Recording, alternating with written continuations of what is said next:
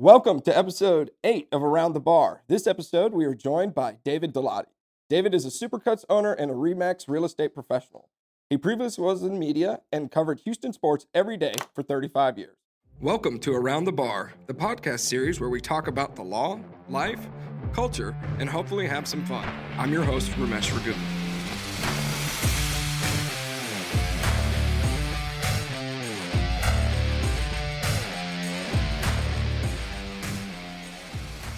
David, thank you for joining us. Oh, it's great. Thanks for having me.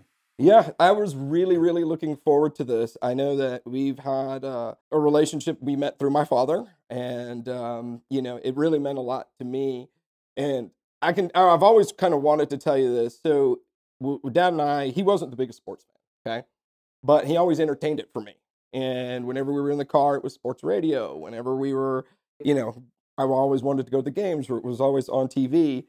And he would hear the sports radio all the time, and he knew I used to listen to Charlie and your show. And he came home, and I think he had asked you if it was okay if he told me, and you said yes. Oh, yeah. I was like, I was so impressed because I think I was in college at the time, and I was like, damn, Dad's patience, David Dalati. I listened to David every single day. Well, let me tell you this. Your dad was, and I'm not saying this because I'm talking to you right now, but I really believe he was, in terms of bedside manner and treatment, how he treated folks, the best doctor I've ever had. Oh, that means a And lot. in complete honesty here, no agenda. He really was. You could see how much he cared about his patients when you talked to him, beyond what he was getting paid, to do that. And I've seen doctors that were the other way too, and he was not that. And I had so much trust in him and so much respect for him. And I really liked him. I almost felt, when I went there, I almost felt like I was going to see my friend beyond my doctor. So I wanted to let you know that. I'm sure you already knew, and you've probably heard that from other patients too. I have, but he's been gone now almost 8 years. February 8th will be 8 years. So anytime I hear stories like that, it always means a lot to me. It always makes me kind of a little bit emotional, because you learn things in life after they're kind of gone, right? Right. And I never realized how amazing of a father he was, and just an amazing person. Was he perfect? Absolutely not. Nobody was perfect. But, the years following since he's passed, I would think back and I would think, man, I would be so angry at him, and I would not understand why he was being hard on me for this. And now it took me much later to understand he was doing it for a purpose. He treated me certain ways to make sure that I did what I was supposed to do. He knew that if he couldn't coddle me because I would get lazy. He always had to challenge me. And sometimes, it was tough to hear, right? Or else with my sister, very soft gloves, because she would not respond the same way I would if he was hard on her. So he had this amazing way with people, and he really understood. I like to say he understood how the world worked, how people worked. Right. I always tell this one story, and then we can get into it a little bit, is that we were packing for India. When we were a kid, we'd go to India, right? And then we would take things to them, to all our cousins and stuff. And, when you're traveling and you've got 6 suitcases, you're running out of room and stuff. And I remember my mom and him getting into a little argument about a phone. It was like a Motorola phone. And mom was like, just take it out of the box and, it'll be a lot less. And dad was like, they like the box more than they like the phone. He's like, if somebody gives you a gift, especially in India, it's coming from America. If you just hand them a phone, it's going to be like, oh, okay, thank you, we appreciate it. But if you give them the phone with the box, he's like, they will Makes it special. It makes it special. And he's like, they like it that way. And that story always kind of resonated, because I was like, he really understands the dynamics of relationships and, how to do that. So, but I really appreciate that. It's really nice to hear anytime I hear anything about Dad, it always makes me happy. Tell me a little bit about yourself. Where did you grow up? I grew up here in Houston. My family's of Middle Eastern descent. Okay. But I grew up in Houston, always playing sports growing up, had a tremendous amount of interest in sports, specifically baseball, I'll have to say, more than the other sports. Although, as a kid, the games I played were baseball and basketball. but really my interest was baseball. And obviously, like all of us, we reach a point where we know that we're not gifted enough to go beyond a certain level. This is going to be it. And I reached that level when I was, I don't know, 13, 14, whatever it was, 15. Okay, this is the end of the road. I really, at the time, though, didn't have thoughts about going into sports broadcasting. But my senior year in high school, and this is how I got started in sports media. My senior year in high school, I was actually working at a convenience store, and one of the guys that used to come, one of our customers was a local DJ. His name was Ron Foster. He worked at, then the station was KIKK, a country station. I remember, 96, right? Yeah, 95.7. Oh, yes. And I mentioned to him my interest in sports, and we got to chatting about sports, etc. And he told me that they had a sports department there, and they had their sports director's name was Barry Warner, and that maybe I should give him a call and see if they had any opportunities, not necessarily for a job, but just hang around and learn the business, see if I liked it. And I followed up like the next day, and sure enough, they invited me up there and said, look, we're not going to pay you anything because you're a high school kid, but you can hang out, learn the business, see if you like it, see if this is what you want to do. And I did. I took them up on that. I was willing to, I had a job and I was going to school, and I also did this. And where did you go to high school? St. Thomas. I went to Strake. Uh-oh. We're rivals. I can't believe we get along. Right? Yeah. And so that's how I started in radio, is back then at Kick Radio. And about a year and a half into that, they put me on the payroll. And basically my job was to go around, well, it was glorified gopher. Okay. But, I was to go around and get sound bites from players or edit. We did a lot of tape editing then because it wasn't digitized. So it was a time when you actually edited tape physically. Wow. Cut tape with a razor, spliced it together, and did all that. So everything wasn't done on a computer then. It was done. So I did, my job was to do that, and then just sort of rose through the ranks that way. In radio. So my understanding is when you start in radio, because I have a couple of friends, like one of my good friends is Tom Ackerman in St. Louis. He works with KMOX, and now he's doing color, I think, for the Cardinals. He had to put in his time, because I remember when I was in law school, he was a year older than me. He was working unpaid at KMOX in the sports department. That's used to be. It's not the same now because, well, there's different reasons we don't need to get into here, but that's typically, it was called paying your dues. And what you had to do was, like your friend or like I did, was hang around a radio station or TV station, learn the business, and start from the bottom on up and work your way up. Not a whole lot of that now. There's still internships and such, but they're strictly for college credit. And once the college credit is achieved, then, they're back to going to school, etc. One of the things that I think we're lacking now is the experience of rising through the ranks, because everybody walks in wanting to be a talk show star or TV star, sports media personality, without really understanding the groundwork. And then you can see it later on in their careers. And I'll give you specifics. I was a reporter for my whole life. I did talk show work, but primarily a reporter. And there's just certain processes and guidelines that you follow to ensure accuracy and good reporting and how to get sources and to know that you have good information to go with. Yeah. I think a lot of that's lacking now in media. People jump right to the I'm a star stage. Totally understand. It's funny you say that, because I will tell you, even in our industry, and I don't know if it's a Gen X versus millennial thing, but we feel like and I've talked to a number of other, firm owners or business owners, it's that now whenever you interview, we have a whole generation of managers. Nobody wants to come in and be a rookie. Everybody comes in and expects to have management perks and, right off the bat. And it just doesn't work that way. Entitlement and the idea that I'm me. I shouldn't have to do anything that's below me. And now I know I'm just sounding like the old guy, griping about the young kids, but it's changed. I will say this. I think there's more talent today than there ever was, I mean, on the air today, whether it's television or radio, specifically in radio, than there ever was when I was first getting into the business. The talent is everywhere. My question is it as refined and really knowledgeable as it could be? And the answer to that's clearly no, because radio stations and TV stations, they're not interested in that development. They don't have time for that.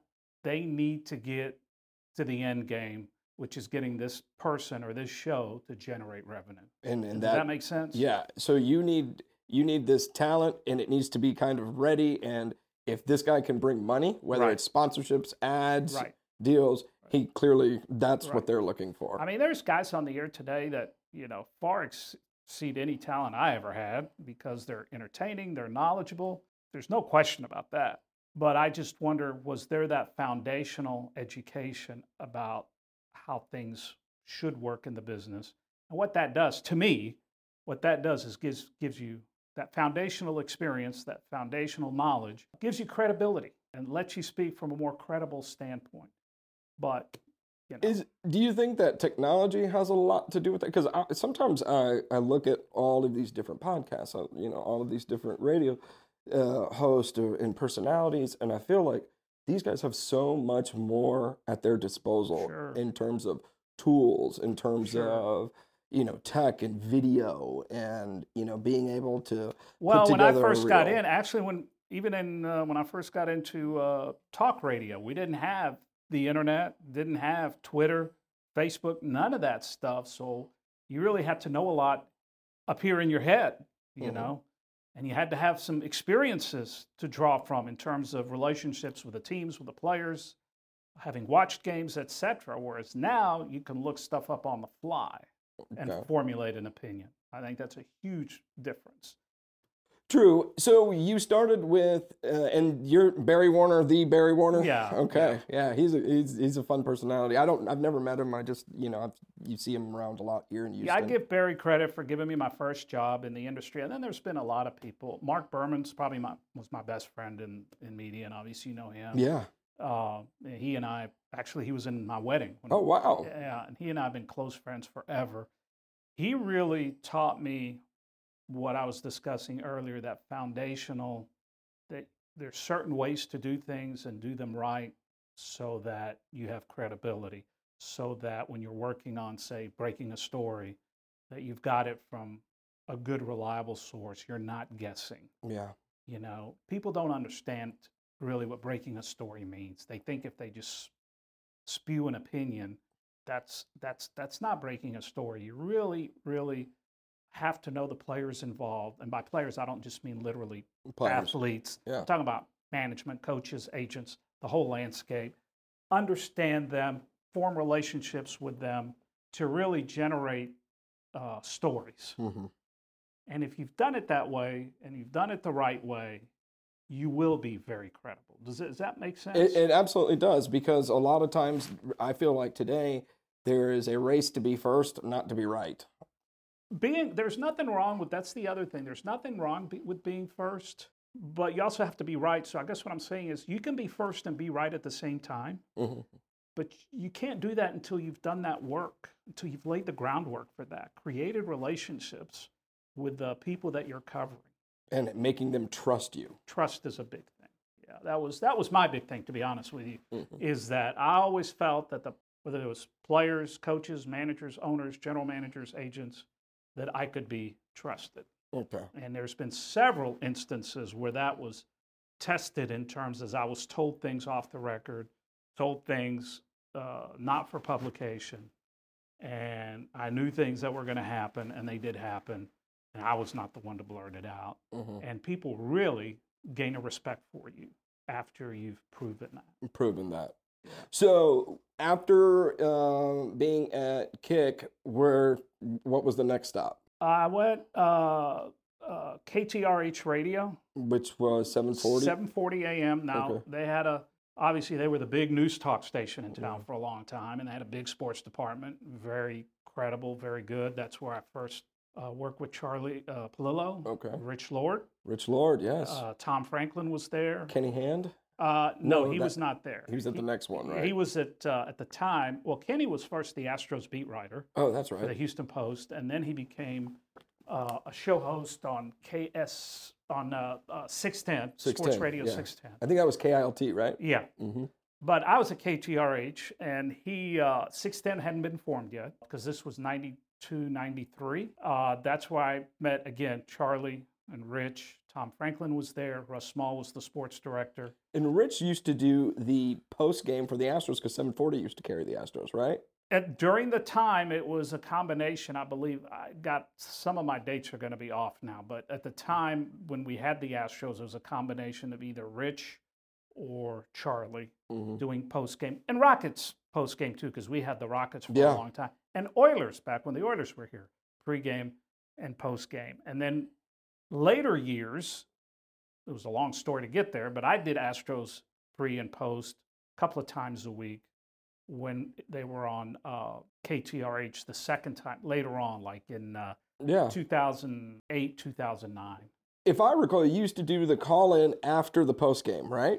I did that, and I did, on occasion I would do that. On occasion I did Astros pregame show, Astros postgame show, where I was the host for both. On occasion I was the reporter in the pregame and the reporter in the postgame.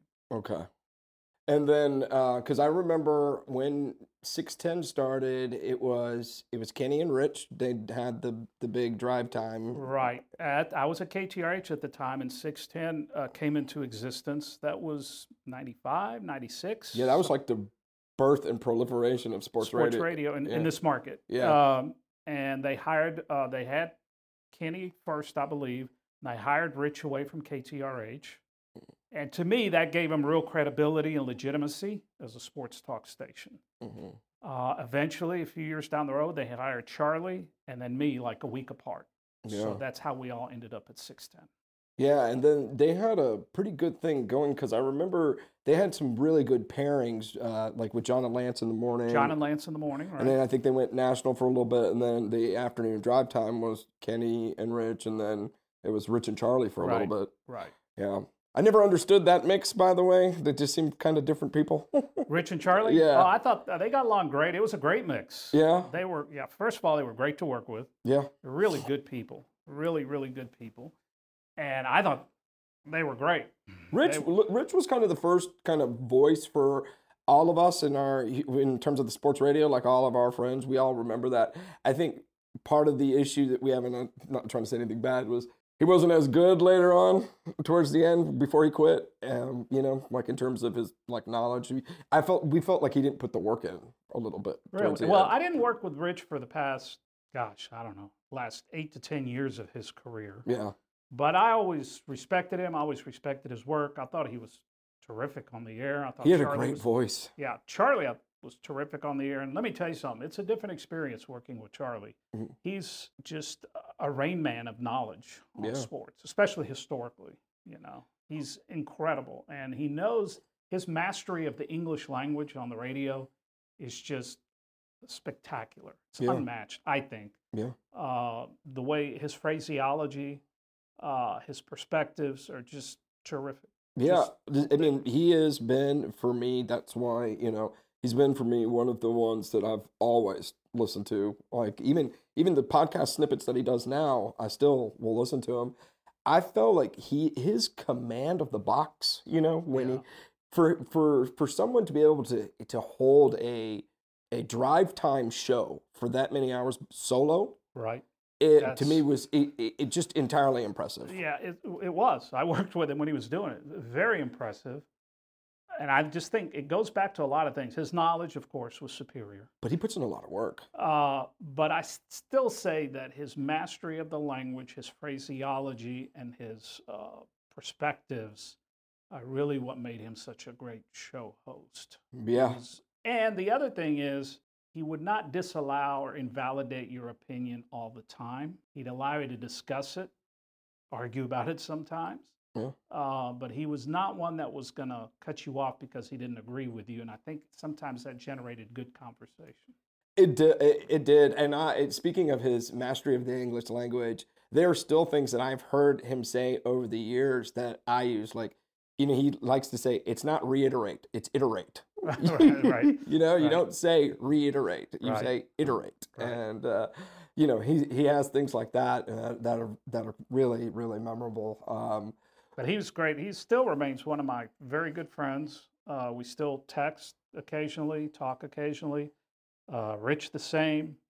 And those guys helped me a lot, by the way, in my career. I owe a lot to those two guys. I owe a lot to Berman, Mhm. who, again, I learned a tremendous amount from. There's just a lot of people that really help along the way. I will say this. I remember when 790 was doing their cuts, and I remember, and I think you were one of the cuts at that time, and you were producing Charlie's show, Well, I wasn't producing. I was the reporter for that the show. reporter for Yeah, that show, yeah. right? And my apologies on the phraseology, good. but and I remember it was the first time that like he actually opined about the radio business and it being unfair, and like he basically stuck up for you. Yeah. But I mean, Bum Phillips said this about football coaches: there's only two kind, and then that's been fired, and then that's going to be fired, and it's the same way in radio. Yeah. It's the same way in radio, and it happens to everybody. I guess I shouldn't say everybody because Yeah. I can't speak for everybody, but it happens. It's not unusual, put it that way. So I know that we've talked about your interest and your kind of your career in sports media. I'm going to ask two questions. One, I'm going to ask, what are some of the most positive, best memories you take from doing it? And then on the second part, what are some of the things that you just absolutely despise about the radio industry?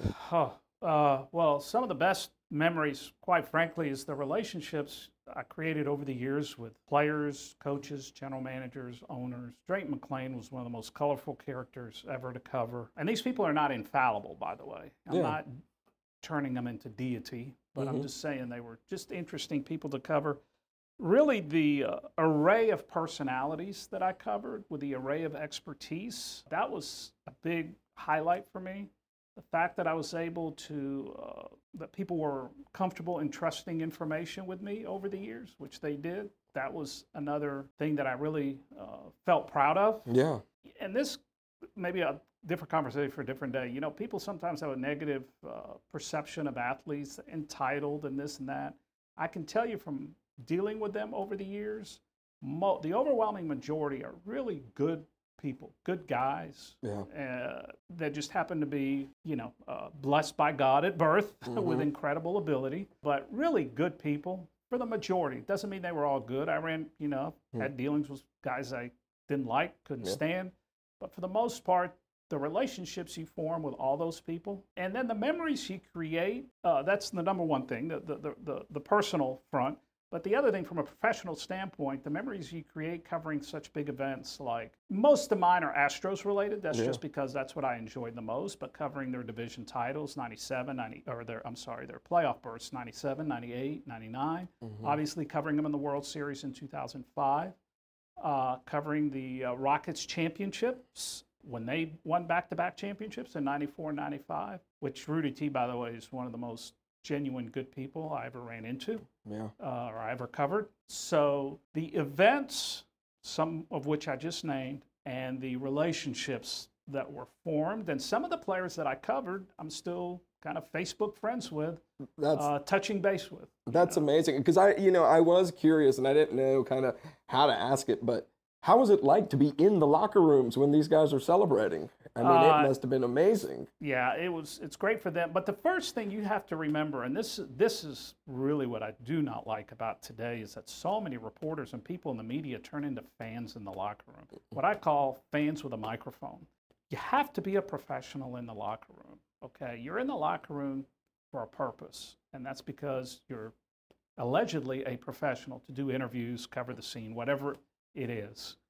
And I see too much, what I call too many cheerleaders in clubhouses today. That's not the job.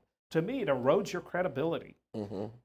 Players will respect you if you act as a professional all the time, even if it that doesn't mean they expect you to kiss their tush 24. Well, some do, but for the most part, they don't expect you to kiss their tush 24/7. They know that criticism comes with the job. Yeah. They get it as long as it's professional criticism, not personal. But there's an expectation to act as a professional, okay? And that's what I always try to do in locker rooms, clubhouses, and understand that I wasn't entitled to be in there, okay? I was given that opportunity because I was a professional doing the job. If you respect that and you respect their landscape, you're just fine. Even when they're pouring champagne all over you? Yeah. Even then, you really have to respect that, respect the landscape, understand.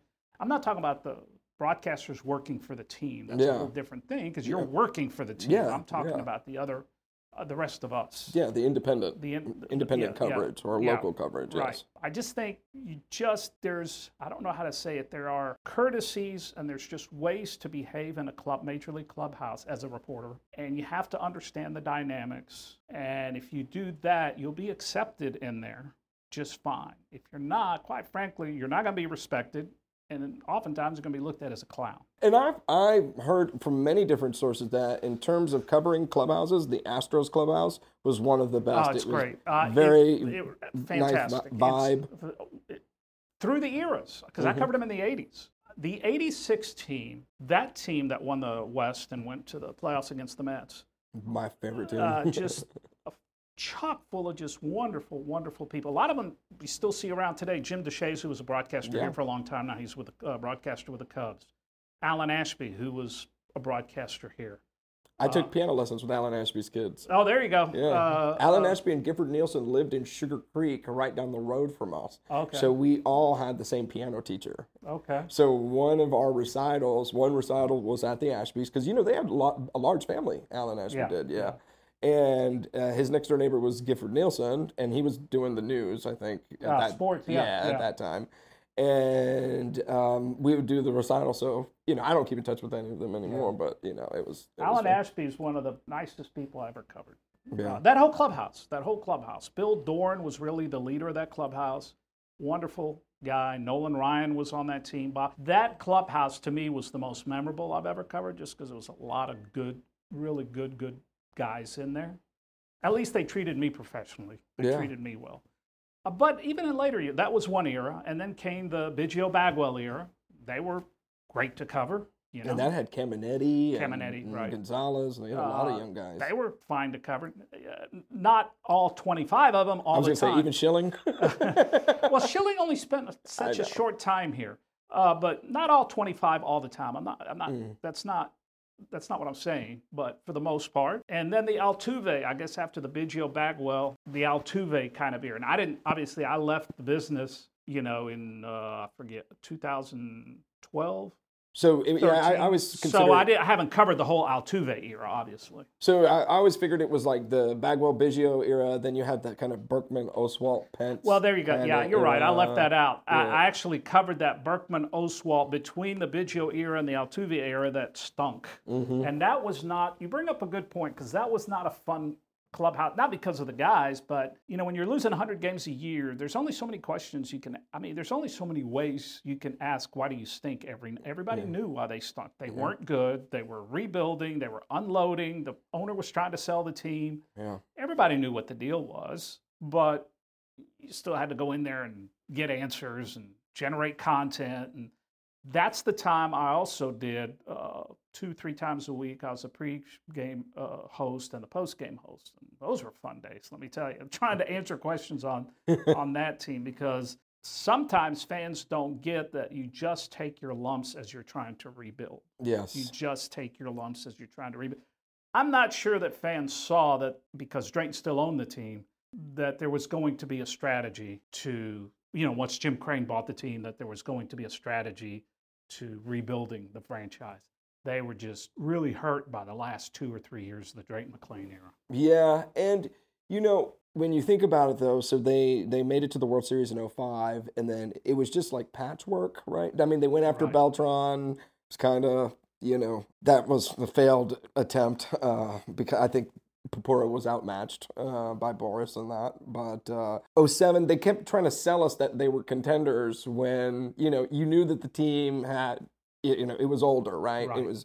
It was older. But what really got hard was, as an Astros fan, 11, 12, and 13, especially in 13, now you've lost 106, 107 games. You're on your way to losing 111, and you lose the last 15 in a row. So, I mean, it was like the absolute nadir of being a fan. Fans were obviously very frustrated, and I could understand why, and disappointed.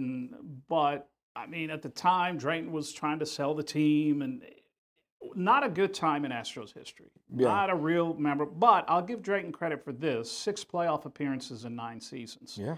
So you got to give him credit for that. But yeah, that was not a good time. But boy, did Jim Crane made up for that. Yeah, he sure did. He sure did. And we'll get there.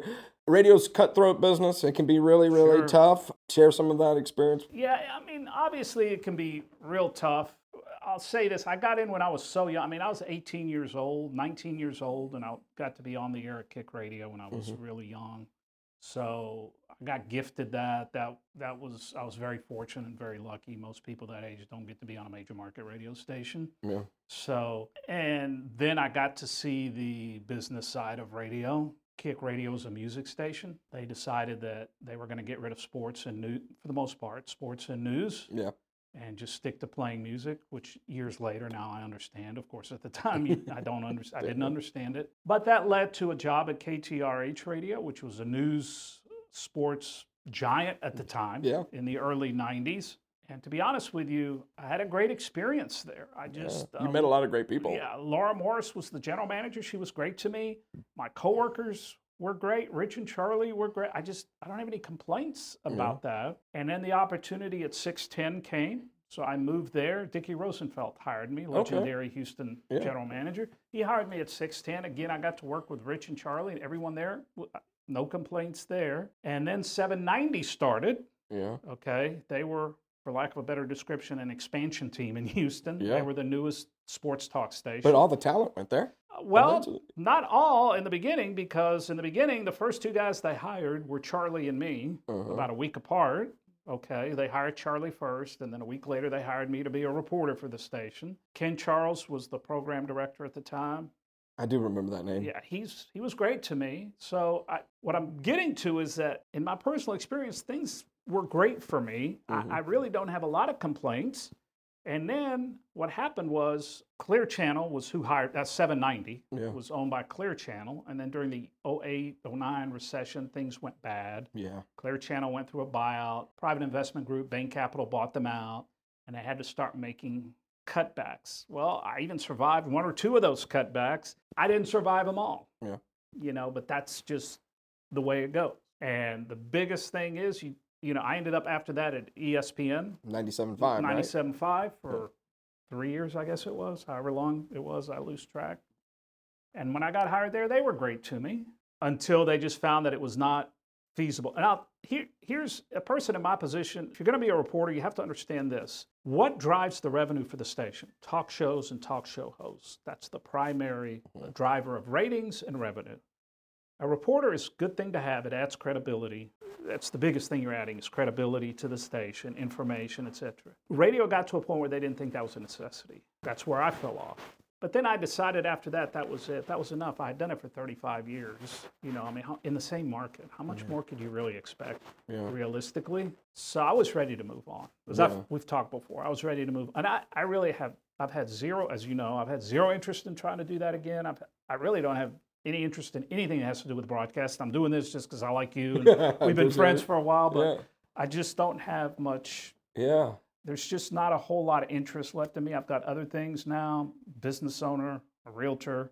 I'm not a spring chicken anymore. I'm not interested in that world anymore. Yeah, and I guess that was interesting. I'm really glad to hear that you had such positive experiences, because I know that when we had talked kind of before the show, you were like, "Hey, man, I'm not interested in this," and in my head, I thought, "Man, was it bad?" I'm not, and I'm not. No, I'm not interested in that. I guess maybe burnout is part of it. Okay. I'm not interested. I'll be honest with you, full disclosure. I'm not interested in the way things get done now. Yeah. I'm not a fan of the way things get done. I don't think that you should be bringing attention to yourself by the most outlandish things you say. Yeah. I don't think you should be bringing attention to yourself by saying asinine things, okay? I think if you're good and solid at what you do for a long enough period, you will bring attention to yourself without having to do that. Quality. Quality, right. Yeah. Okay, but that's not the way it works anymore. I have no interest in that. I was not particularly gifted as a talk host. I just wasn't, because I just don't have that gift of incessant gab, I guess, or whatever you want to call it. I don't know. But it wasn't my, and I was honest about that. I think anybody that's worked with me will tell you I've always been honest about that. Wasn't my, I could do it on short-term basis, and I did. I did it short-term basis. At every stop I was at, I did it. But that, to me, wasn't my strength, and I wanted to play to my strength. If I was going to stay employed, I had to do what I did best. But I'm not a fan of the way things are done now. I'm not a fan of what you have to do these days. I'm just, and this is just the old guy in me, I'm a fan of good reporting, good information, and putting it on the air, putting good stories, interesting stories, whatever, creating relationships with the people you cover. I think that's important. I don't think anybody does that anymore. I don't think anybody creates relationships with the teams and the people that they cover. And having a guy on as a guest once in a while, that's not creating a relationship. I'm talking about doing the grunt work of every day, being around so that players, again, coaches, managers, etc., recognize who you are. None of that's really done anymore. It's interesting because, like, I look at today's landscape exactly about, like, what you're talking about. Because when you started talking, I started thinking Pat McAfee, right? Because he's all the rage now. And if you remember when this all started, Jim Rome used to be the outlier, right? He used to be the big shock jock. And now it seems like everybody has to be shock jock, right? Yeah. And you have to do outlandish things. And like you said, to your point with having a guest on the show, a lot of that stuff is all sponsor related now, right? It's a sponsor of the show that has gotten in touch with, say, Aaron Rodgers, and now he's on the McAfee show 3 times a week or whatever. It's not because Pat and Aaron per se had this relationship that they worked out together. Yeah, and I'm still going to stick, I think, locally anyway, there's more talent than on the air now than when I was, and they're all more talented than I ever was. That's not my point. Yeah. My point is just being talented, to me, shouldn't be enough, but now it is. Yeah. Did you get a chance to work with Adam Wexler? Sure did, yeah. Adam's a great guy, very knowledgeable. Yeah, and he's been at it a long time. Yeah. Talk about someone who's paid his dues, Yeah, no, Adam's great. I don't have a problem with, I've worked with a lot of the current guys. Even Clanton, too? Adam Clanton? Yeah, I've worked with, I was at the end of my radio career, right when Adam was sort of getting go. Actually, he was doing a lot of work for Channel 2. He was on the air at Channel 2, KPRC TV, doing sports work there. That's right. He did start that one. Yeah, sure did. Yeah, Adam's a good guy. I get along with all the guys on the air. I don't have any beefs or anything, but that's, I made sure of that throughout my career. I didn't want to create enemies. So let me ask you this. You covered Houston sports. You've been doing it for 35 years. You got to see some amazing, amazing things. You also got to see some real lean years, right? These last 10 years for the Astros. Did you ever imagine? That is my one regret, is that I covered them for 35 years, but never covered this type of success. I mean, I covered them in the 2005 World Series. Yes. But this type of success, that is my one regret, that I wish I could have stuck around to, I wish my career was started 10 years later or something. But credit to Jim Crane. I think he's been a fantastic owner. I think Jose Altuve has created such a wonderful culture. I mean, what can you say? They've created a wonderful, wonderful atmosphere of winning. It's a culture of winning. And let me tell you, that's another important thing when people don't understand about clubhouses. The culture that's created in there, that's really important for a team. And you notice the difference being in there every day? Well, lately, I don't know, because I haven't been in the clubhouse. I'm talking from your experience. Oh, absolutely. You can tell which teams are closer than others. Sure. There's some teams that are very cliquish. There's some teams that are not. There's just all kinds of dynamics. But the culture in that clubhouse is really, really important. There's some clubhouses, like I said, that are cliquish and not accepting of outsiders, of new guys that may walk in. There's some clubhouses that are not, that are very open and accepting. I don't know. I haven't covered the current, but it seems to me that the current one seems to be very open and accepting to new faces, etc. But the point I was trying to make is that Jose Altuve, to me, I think I'm right. I haven't been in the clubhouse, but I think he's the guy that's laid the culture down over the past 10 years. And credit to him for that. Well, and he also leads by example. I mean, well, that's the big thing. when he hit that home run in Game 5 of the ALCS this past year in 2023, when the first thing he did was go congratulate Singleton for taking that walk, I was like, this is who he is. That's right. You know? That's right. And there's countless examples of what an amazing player and person he is. But, you know, when I mentioned these last 10 years of the Astros, why it's so crazy to me is, you know, I went to law school in St. Louis. St. Louis is an amazing baseball town. History and tradition of success and winning the World Series. And, you know, my years there, we were in the midst of that 6-for-9, but we had never won a postseason series yet. You know, we didn't win a postseason series till 3 years after I graduated law school. So I remember as a kid and being a fan, and you love your baseball team. I used to, the arguments I would get into trying to defend my team, I never imagined being able to sit here and go, man, we've been in the World Series 4 times in 6 years. Yeah. We've won twice. Yeah. Like I used to always think to myself, I hope one day in my life before I die, I'll get to see them win the World Series at home, like be there in the ballpark, because that was like my bucket list sporting event that I wanted to do.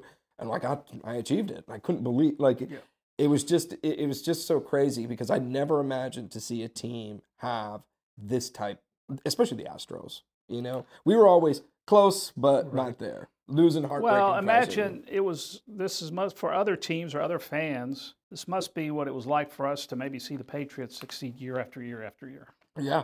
Always be in the mix. Always. Yeah. Win multiple championships and think, man, are we ever going to be in that class? Well, the Astros are now that class. Yeah, and it makes me, when you think about it, I know we've had such amazing success, but for me, I don't know why I can't get over 2019. I feel like losing to the Nationals. Yeah, losing both games at home, losing all 4 games. Yeah, I got my certain thoughts about that Game 7.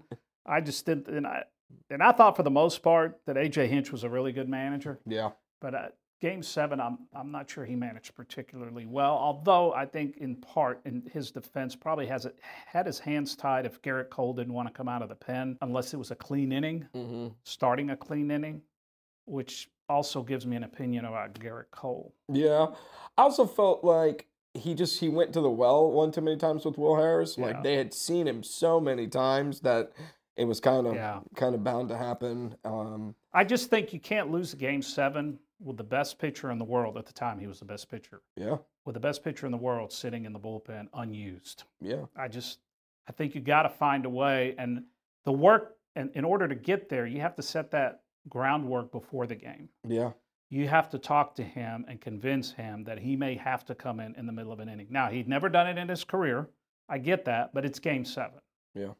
And I think if you're a champion, and this is part of just my experiences of being in clubhouses, I've seen guys tell their manager or their coach, football, basketball, that they're willing to do whatever that particular day, even they may not be comfortable, but if needed. Okay. Yeah. I'll give you a specific example of that. When Roger Clemens pitched 3 scoreless innings in 2005 in that 18-inning playoff game. Now, he came in with a clean inning. I get that. Not apples to apples comparison. Yeah. But my point being, Clemens was willing to do whatever that day. My question is, was Garrett Cole willing to do whatever that day? I don't know. I don't know. I know that A.J. Hinch took a lot of heat for that. But then again, at the same time, you had that 2019 offense, and they only put up 2 runs, and you had a pretty good game by Greinke going. Yeah. They should have just put that away. But that's the one that for forever just sticks with me. Yeah. Total interesting question I wanted to ask you. You covered a lot of guys. Do you find it amazing how Vernon Maxwell has now come back and he's like that's pretty interesting. He's just like this great cult hero for the Rockets. Yeah. Because I'm sorry, in '95 he abandoned the team. He did abandon the team, but I think you gotta forgive and forget. I think a little bit of that. I mean, I haven't talked. Obviously, I interviewed Vernon a lot when he was with the Rockets. Obviously, I haven't lately because I'm no longer in media, but he was a colorful character then, to say the least. But that's putting it kindly. But I find that really interesting too, how fans but it goes to show when it comes to sports how forgiving fans can be. Yeah.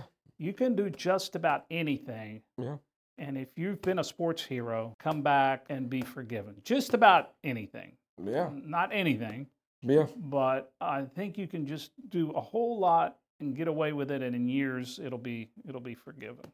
Because they had the I've been a Rocket season ticket holder for since the Toyota Center opened, so 03.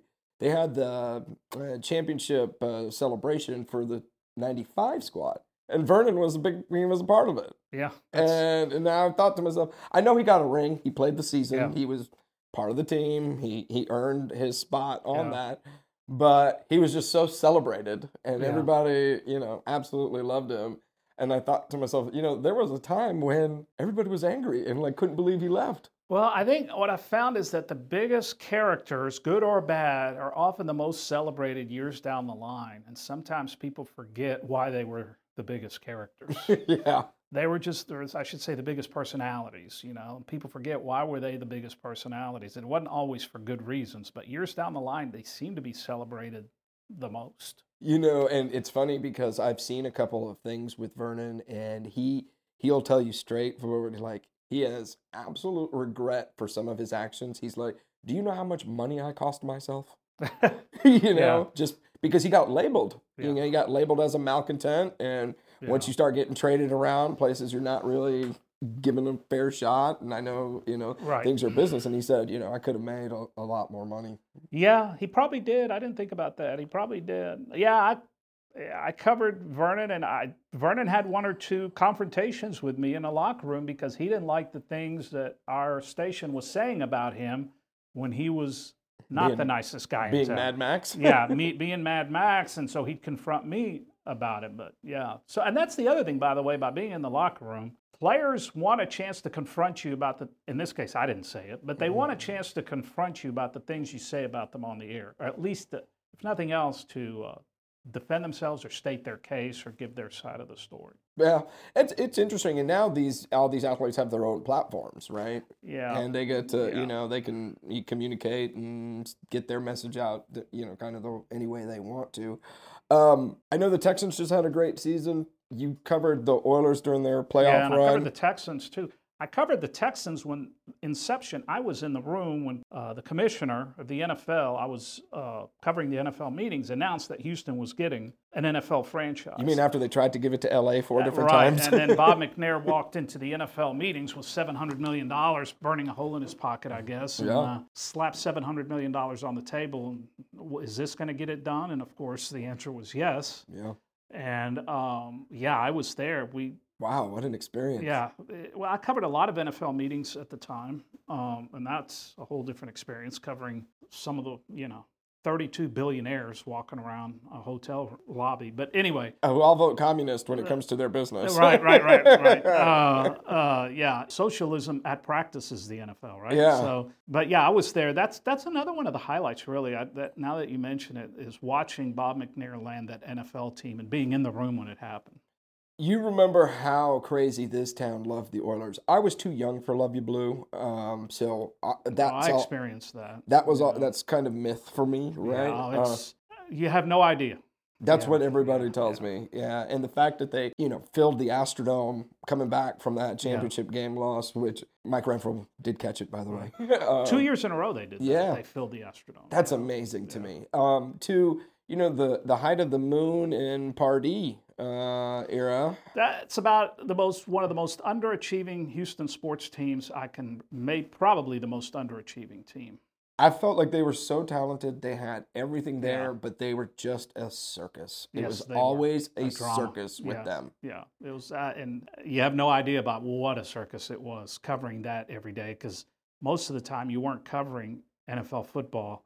You were going to the facility or to the practice, and some non-football event would happen. That was a drama that you had to cover. Some of it, tragic, obviously. Jeff Alm, yeah. Death of Jeff Alm. Babygate? Yeah, Babygate. So the Oilers were always a circus. Do you feel like the Texans and the fans in the city will ever capture what we had for those Oilers? Even the Moon era, the one that I grew up in. Oh, I think they can surpass the Moon era because the Moon era, never got to a conference championship. So if you get to a conference championship, you've surpassed that, and I think the passion will surpass that. So yeah, I think they'll do that. The love affair with the team, I'm not so sure, and people will say I'm crazy, but unless you experienced Love You Blue and you knew what that was, that passion for the individual characters on the team was like, and what a god Earl Campbell was. Yeah.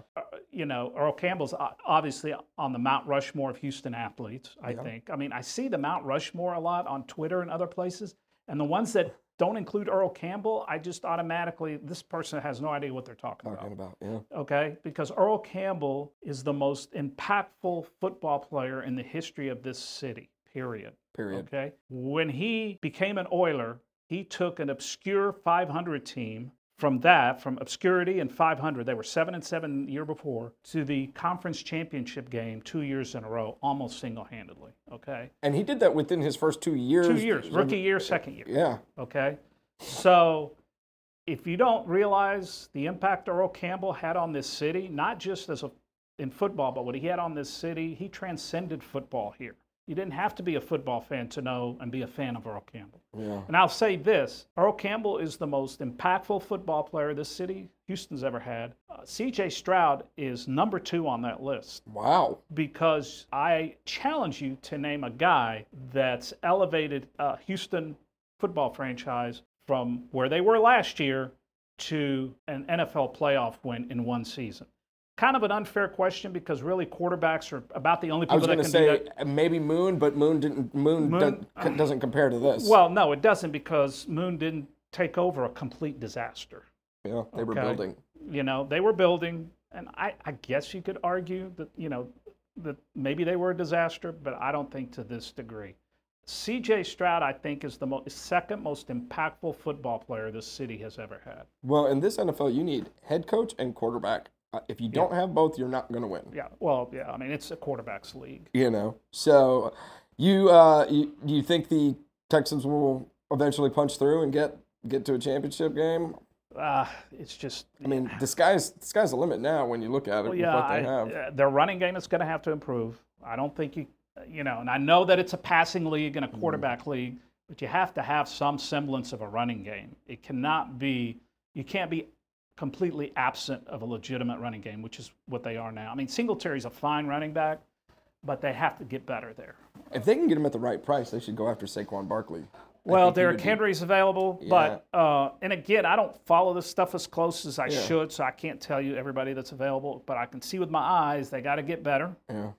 And I think defensively, they're going to have to figure out the safety situation. One more thing I want to ask you, and then we'll do some quick hitters, and we'll wrap up. Baseball Hall of Fame. I know we talked a little bit about it before we started, but I think it's interesting enough to talk about. So Wagner falls 5 votes short, and I really think it's a total travesty. And I don't know if you saw John Heyman's article where he said he deserves to be in. I hope he gets in, but I don't have him. I read the headline, but I didn't read the article, and I'm not sure what the point there was. It really wasn't. I read the article because I was just amazed. I said, well, I need to understand this.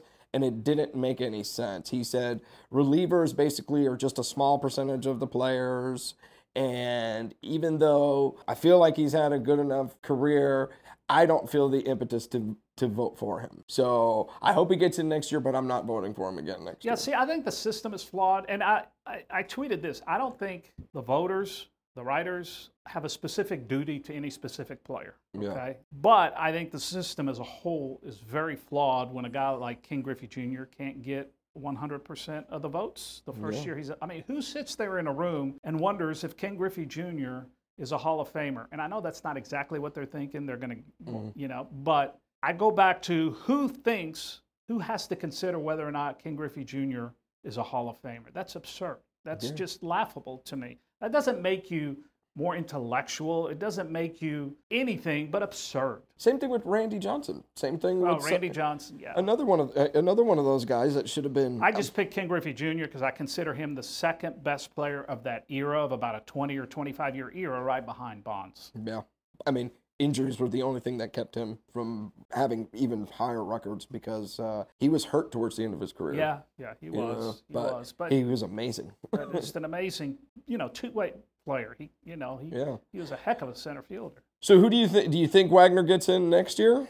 Apparently that's what everyone, I don't know, but that's what apparently speculation is. They have, but I mean, how many guys that had him this year are going to drop him next year? Just like guys dropped him this year that had him the previous year. I think the system is really flawed. It's interesting you say that because I do think he may get a bump with it being his last year on the ballot, because I did read that some of the writers were like, look, I'm going to put Sheffield on because this is his last year. I know this guy, player X, has another few years, so. Well, okay. Well, if that plays into it, I don't know. There's got to be a better system to do it. Yeah. I can't figure what that is. I don't know what that is. Because I don't understand how people trend up. Like Wagner started at 17%, then 30%. But if you're really, 50. to me, if you're the Professional Baseball Writers Association, you want to have more credibility than they do right now in this process. And they're not going to please everybody. I get it. Everybody has a guy they think should be in the Hall of Fame. Everybody can't be in the Hall of Fame. Yeah. But I just think they got to work on their credibility and the credibility of the system, because I do think it's hurting. On this current Astros team, do you see Hall of Famers outside of Altuve? I see Verlander and Altuve as kind of guaranteed. It's funny. I was talking to that with my brother-in-law the other day. He mentioned a point. What if Kyle Tucker, year after year after year, continues to put up the numbers he does? He's not a flashy player. Mm-mm. He's just a really good, solid player, but he'll have to do that. So, no, I don't consider Kyle Tucker a future Hall of Famer at this point. I mean, Todd Helton made it.